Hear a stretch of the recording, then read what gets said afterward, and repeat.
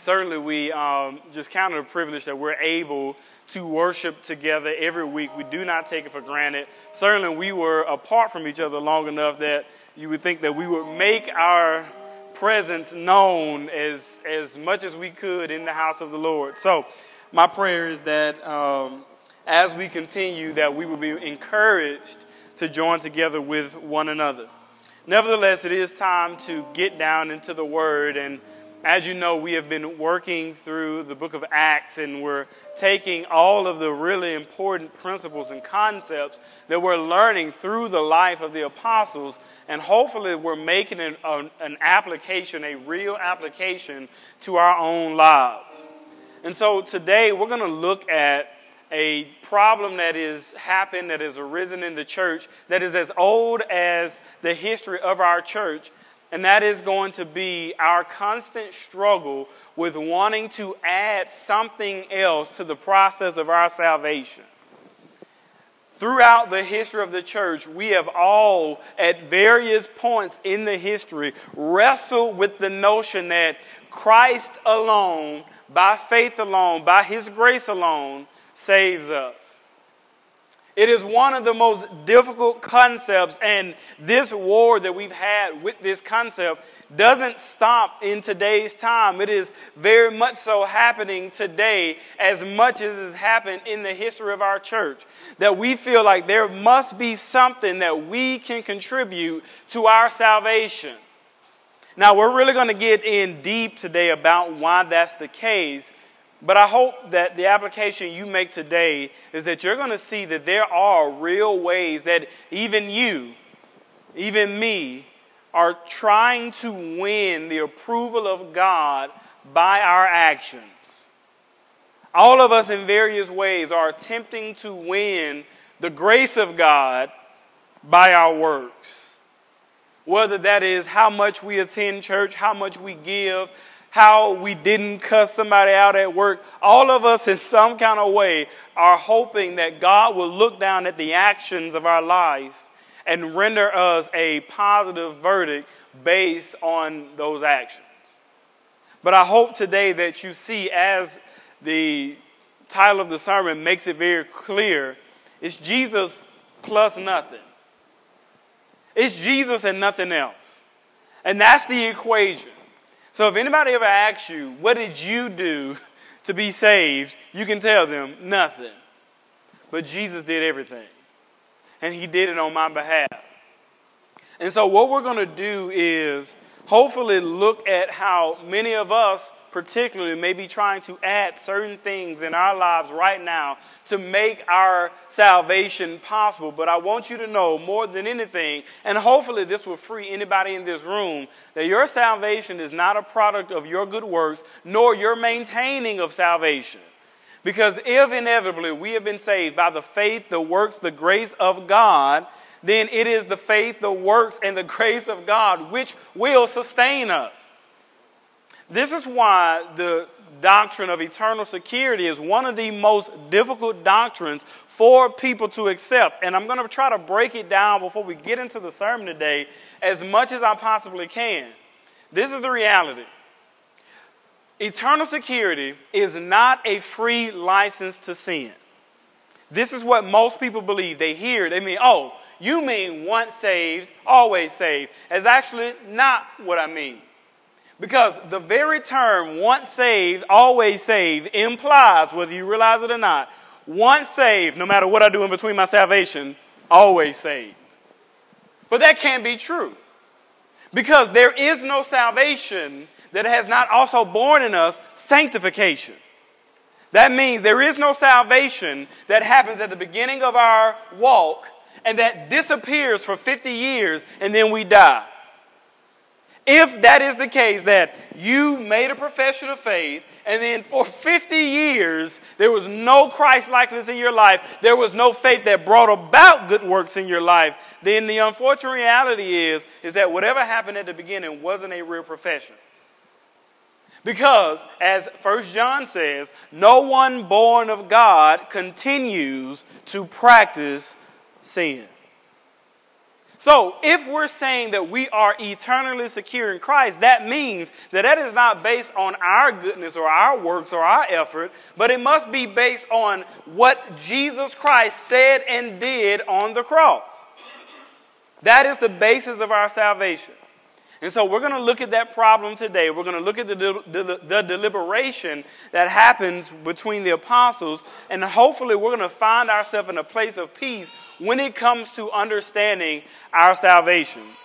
And so we're going to look today at Acts chapter 15, verse number 1. We're looking at Acts chapter 15, verse number 1.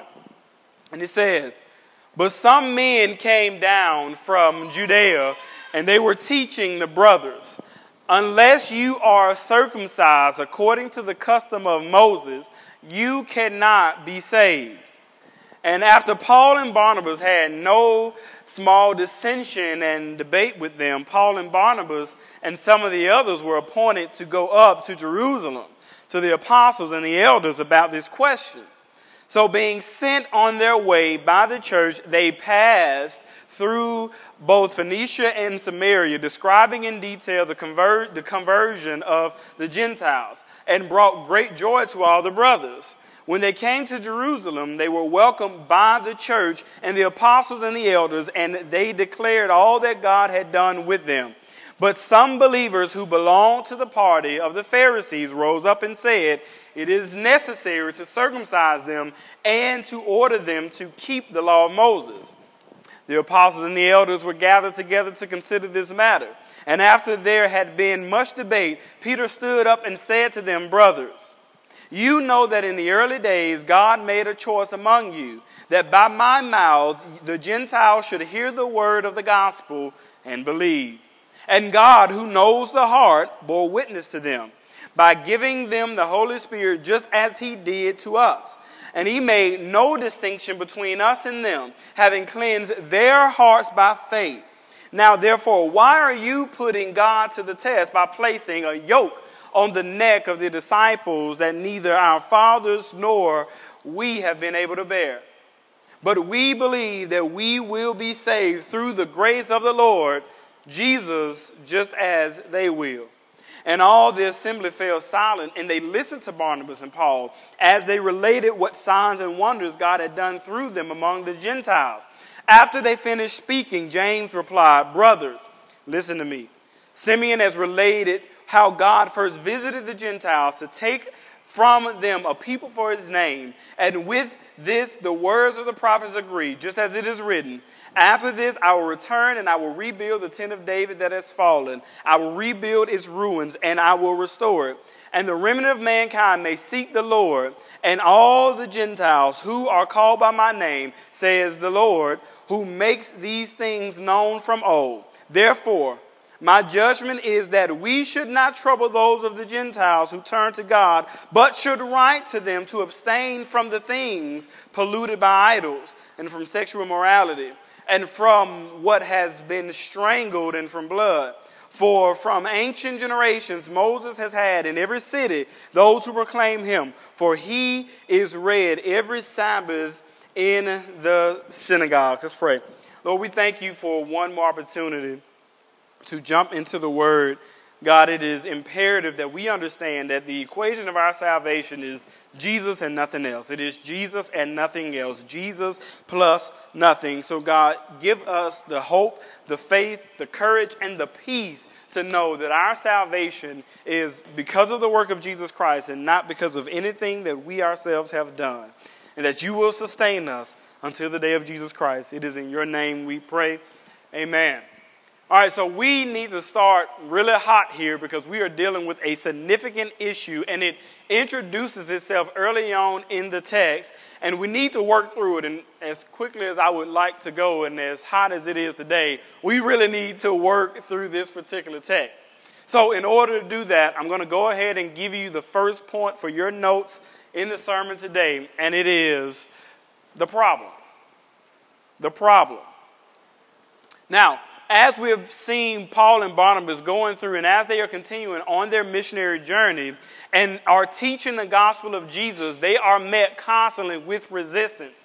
And I think we have seen in different ways that resistance has looked differently every single time. Whether it was through physical persecution, whether it was through trying to besmirch their name, or whether it's through counteracting what they are teaching about the truth, they have been met with resistance every single time.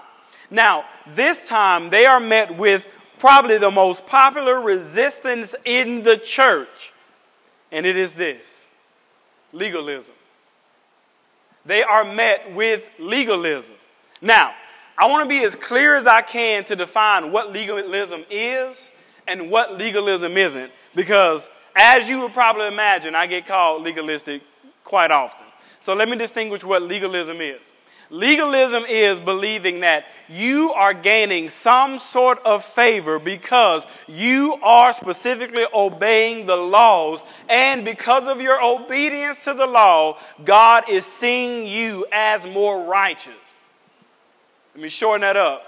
You think God likes you more because you do good stuff. That's what legalism is. Let me tell you what legalism isn't. Legalism is not convincing others and making the best effort that you can do to be obedient to God's law. Because there's a difference in that equation.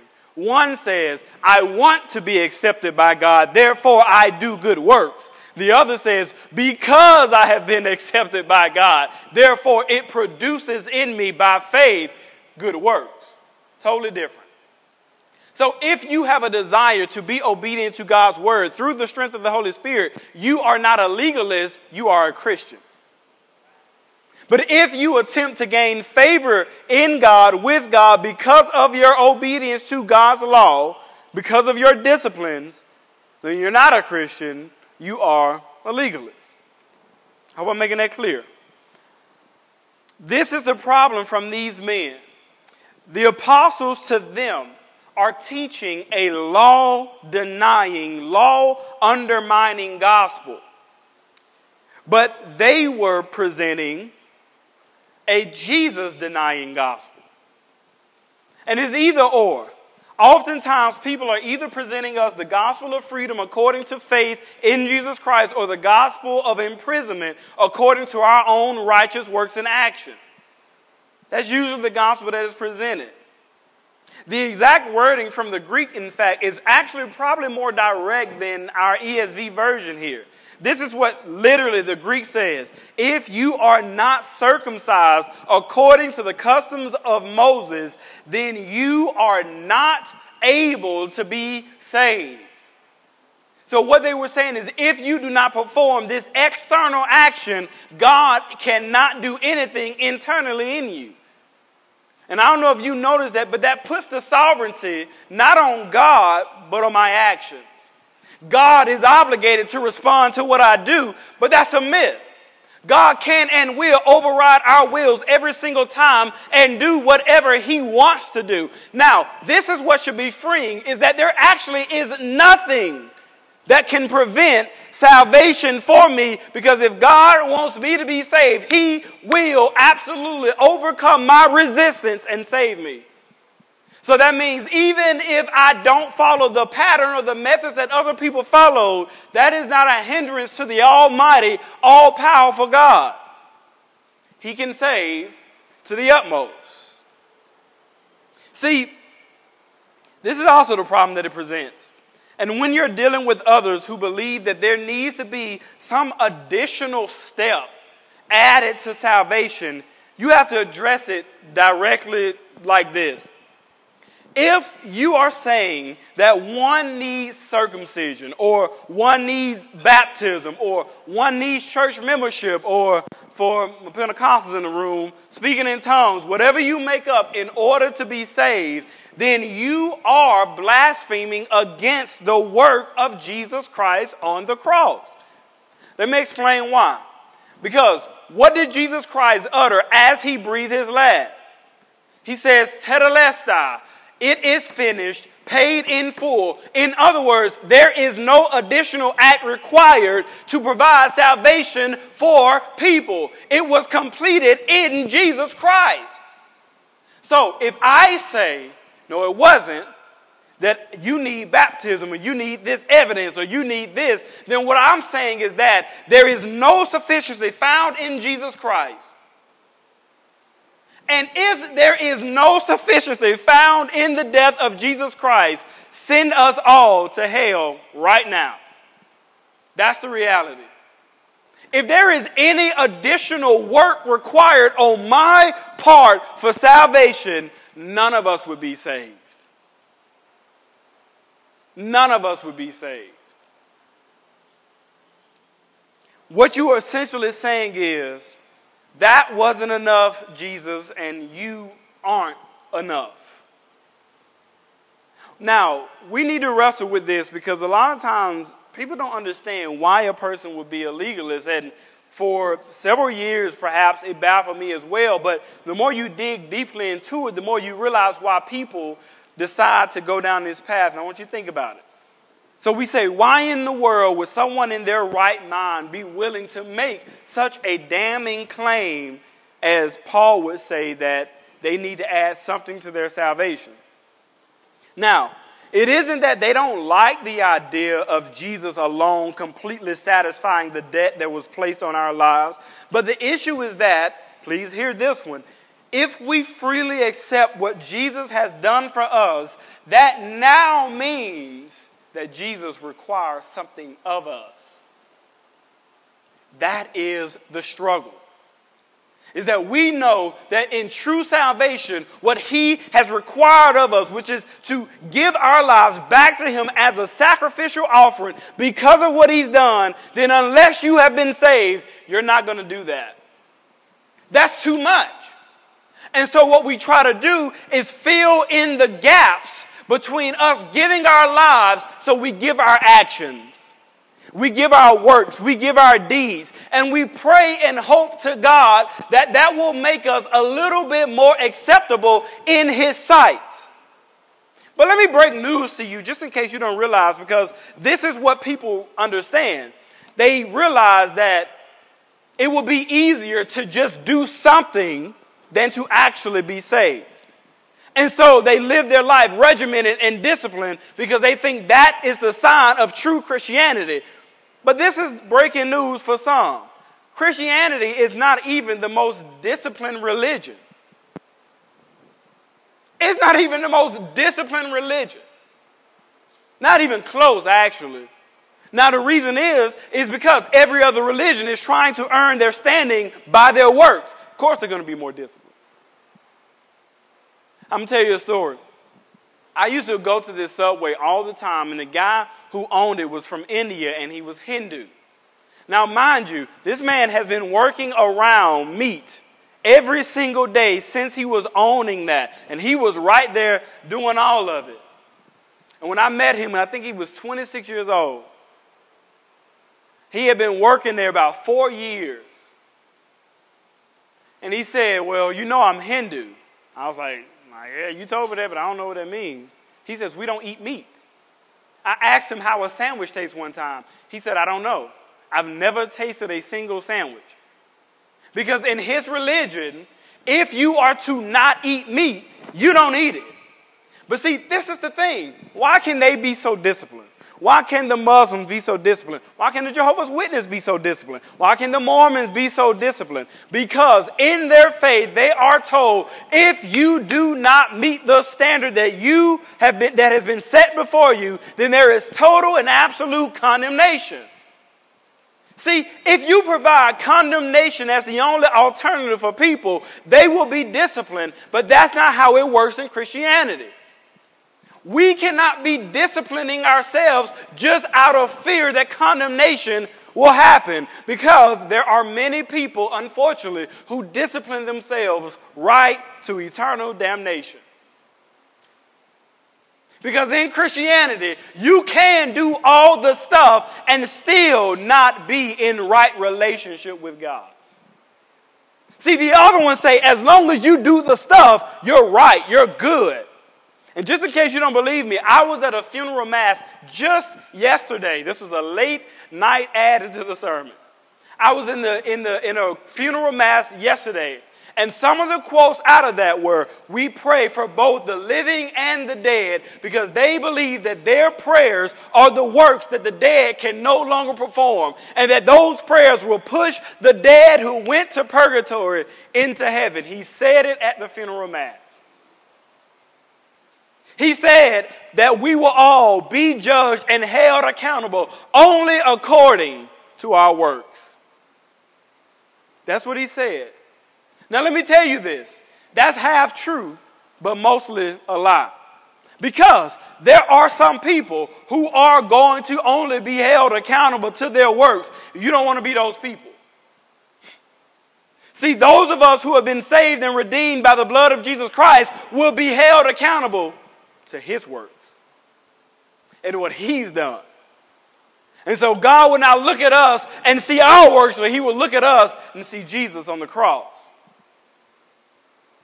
That's what it means to be justified, to be declared righteous. But see, I've mentioned before that we have been created with eternity in our hearts. That's out of Ecclesiastes. And that happens two ways. That affects us two ways. For the believer, knowing that we have eternity in our hearts, we seek and we press, like we talked about last week, towards and we strain towards the high calling of Jesus Christ. But what does that do for a person who doesn't know God? It doesn't bring that pressing towards eternity, but it makes them feel impending judgment coming. Impending doom. Because every single one of us, whether we admit it or not, we know that there is an eternal lawgiver that will judge us. And when we feel the weight of that in our hearts, we say, there must be something. There must be anything that I can do to take away the weight of guilt that I inevitably feel. And we look to our works. And we look to our actions. And so what these men are proclaiming is that circumcision is a necessity for salvation. And it's particularly interesting because it meant that no matter what, anyone who wanted to be saved had to become ethnically Jewish.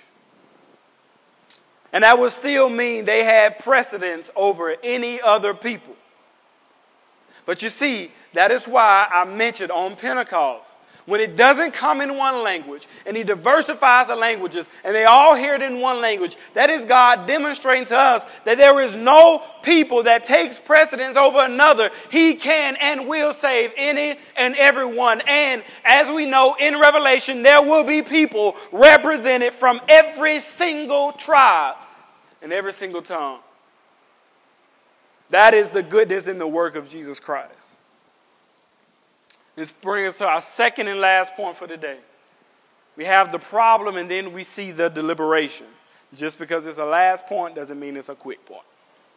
When Paul and Barnabas hear the way the people responded, they don't just leap back into an unprofitable debate with these people, but they actually go up to Jerusalem to confer with the other apostles.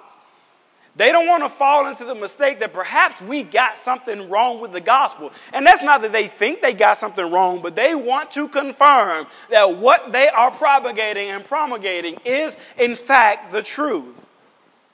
And so they go back up to those who were the mainstays, and they address it with them. Now, to you all, this may not seem like it's such a big issue, but it has dramatic implications for all of us. There are people and denominations right now who are teaching that there must be some step and some contribution on the part of the person in order to complete their faith. Some of them have even said that salvation is repentance by faith, but it's completed with baptism.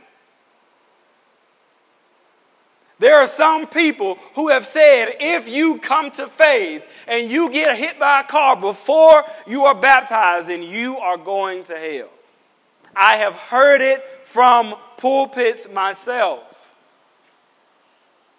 Now, why do so many people believe this? Why do they think that something like baptism is a requirement for our salvation? Well, let me show you why.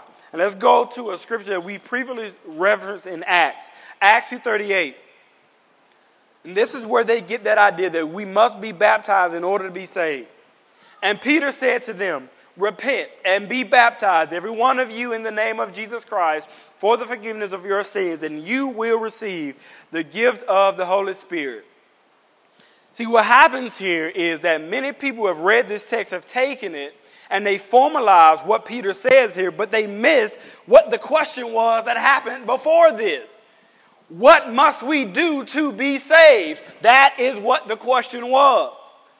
And because most of us think that there is something that we can actually do, we took this text and we ran with it. But the problem with that thinking is that repentance, if you understand what repentance is not something we do on our own strength. To turn away from our sins, which is the biblical definition of repentance, is not within our power. In fact, if you want to know the truth, we in our own flesh will always turn right to our sins. So the problem, though, with people who say repentance is a work of the individual, then there's no need for evangelism. Let me tell you why. Because if I think that I came to faith on the basis of my own ability to turn away from my sin and choose the good, which is God, then why am I sharing my faith? I got mine, you go get yours. I repented on my own strength. All you have to do is repent on your own strength. And you will hear the sermons, and it is a sermon of abuse. It is not a sermon of grace. It is a sermon of condemnation. It is not a sermon of mercy, because they feel like they individually were able to repent of their sins themselves. And that is such a denial of the gospel. But not only is it a denial of the gospel, that has to be the most miserable way to think that your Christianity is held up by your own strength. See, when we say repent, we don't mean what the legalists say, which is do it like I did it. When we say repent, we mean based on God's revealing nature of truth. He causes us to turn away from our sins. Now, we have to understand that what this does for us is provides freedom, but it provides us freedom not because we deserve to be free. It provides us freedom because we're guilty. Nobody who gets freedom was already free. So when we hear the truth of salvation and what a legalist must admit, that if salvation means freedom for you, that means that I had to be a prisoner to something. And for every single one of us, equally, it was our sins. And we have a tendency to formalize that, to think that it's baptism, to think that it's all these things. For many of us, salvation isn't complete until we get into a small group, or we give our tithes, or we serve, or we sing, or we attend church. And while most of those things may be the necessary byproduct of salvation, they are not the cause of salvation, nor are they solely the evidence of salvation. We are naturally bent to do something, but salvation is not about doing. It is about being. Salvation is not about doing. It is about being. And we do not have the ability in our own strength to be anything but sinners. It takes a holy and compassionate God to intervene in our lives. And the struggle with this is that the world teaches us that anything else that we want to be is a matter of what we do.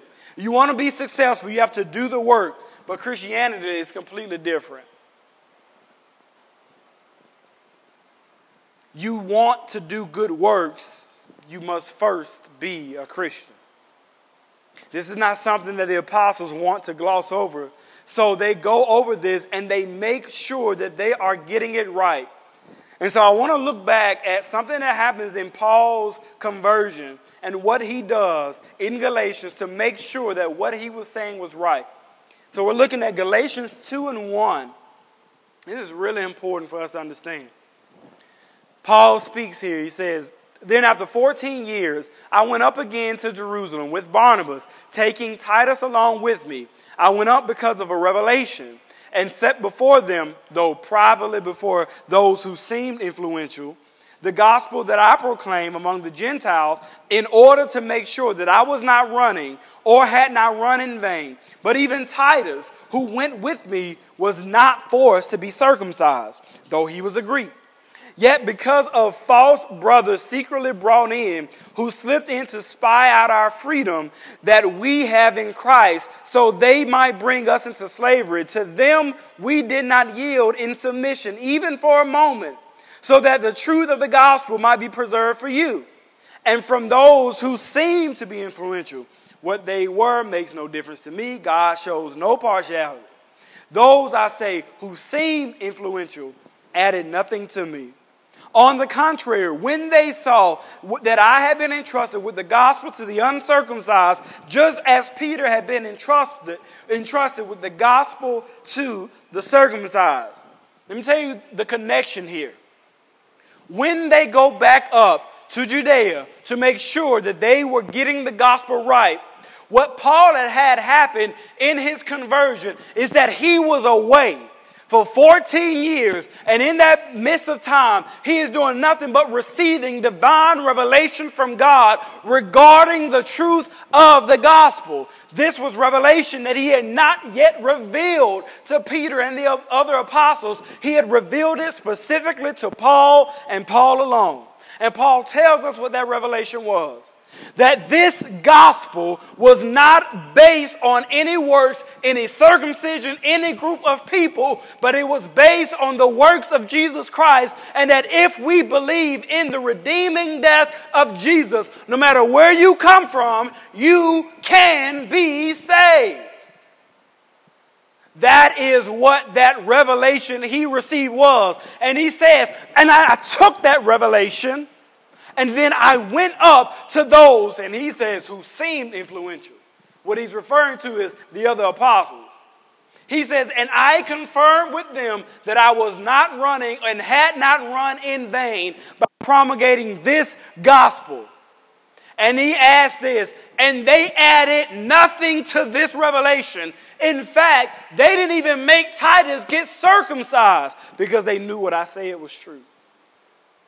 The revelation that Paul receives is vitally important for us, and this is specifically important for you in this room today if you feel like you are holding your salvation up in your own strength. One, I'm going to tell you, it's like when I fix stuff, you're holding it up on the basis of like tape, gum, and glue. That's how well you're holding your salvation up. That's it. But I want this to provide freedom for you. That what holds your salvation together is much stronger than tape and glue and gum, but it's the nails of Jesus Christ. That is what it means when it says, I have been crucified in Christ. Nevertheless, I live, but it's not I. It is Christ who lives in me. Because when he was nailed to the cross, I became nailed to the cross. And it's him who is holding and bearing the weight of that cross, which holds my salvation together. And as the Bible says, has sealed me until the day of Jesus Christ. Isn't that beautiful? To know that I can walk in liberation and in freedom and in grace and in mercy because Jesus Christ has done everything that was necessary for me to be saved. And my only rational response, according to Romans 12:1, is to present this little fickle body as a sacrifice, as an offering. To be transformed in the person that I am and to be renewed not being conformed to the world, but actively resisting and rejecting the world. That is our salvation. And if you think there is anything that you can add or contribute to that, then you have completely misunderstood what Jesus came to do. It's not about discipline. It's not about your works. It's not about your righteousness. It is about the righteousness of Jesus Christ. And yes, our salvation, don't put me in that category with those free grace people. Let me be clear. Our salvation should produce in us obedience. But we should never feel obligated. Let me tell you why. For the husbands and the wives in here, if you ever feel obligated to keep your vows, there's no love. There's no love. Because what you do out of obligation is a prison. The only reason you should keep your vows is because you love that person that much. Likewise, for us, the only reason we should desire to be obedient to Jesus Christ and the righteousness of God laid out for us in the Bible is not out of obligation. It's like, what else am I going to do? I love him that much that I don't want to displease him. I don't want to fail him. I don't want to fall short. And I do every day. But I will never find comfort in my falling short.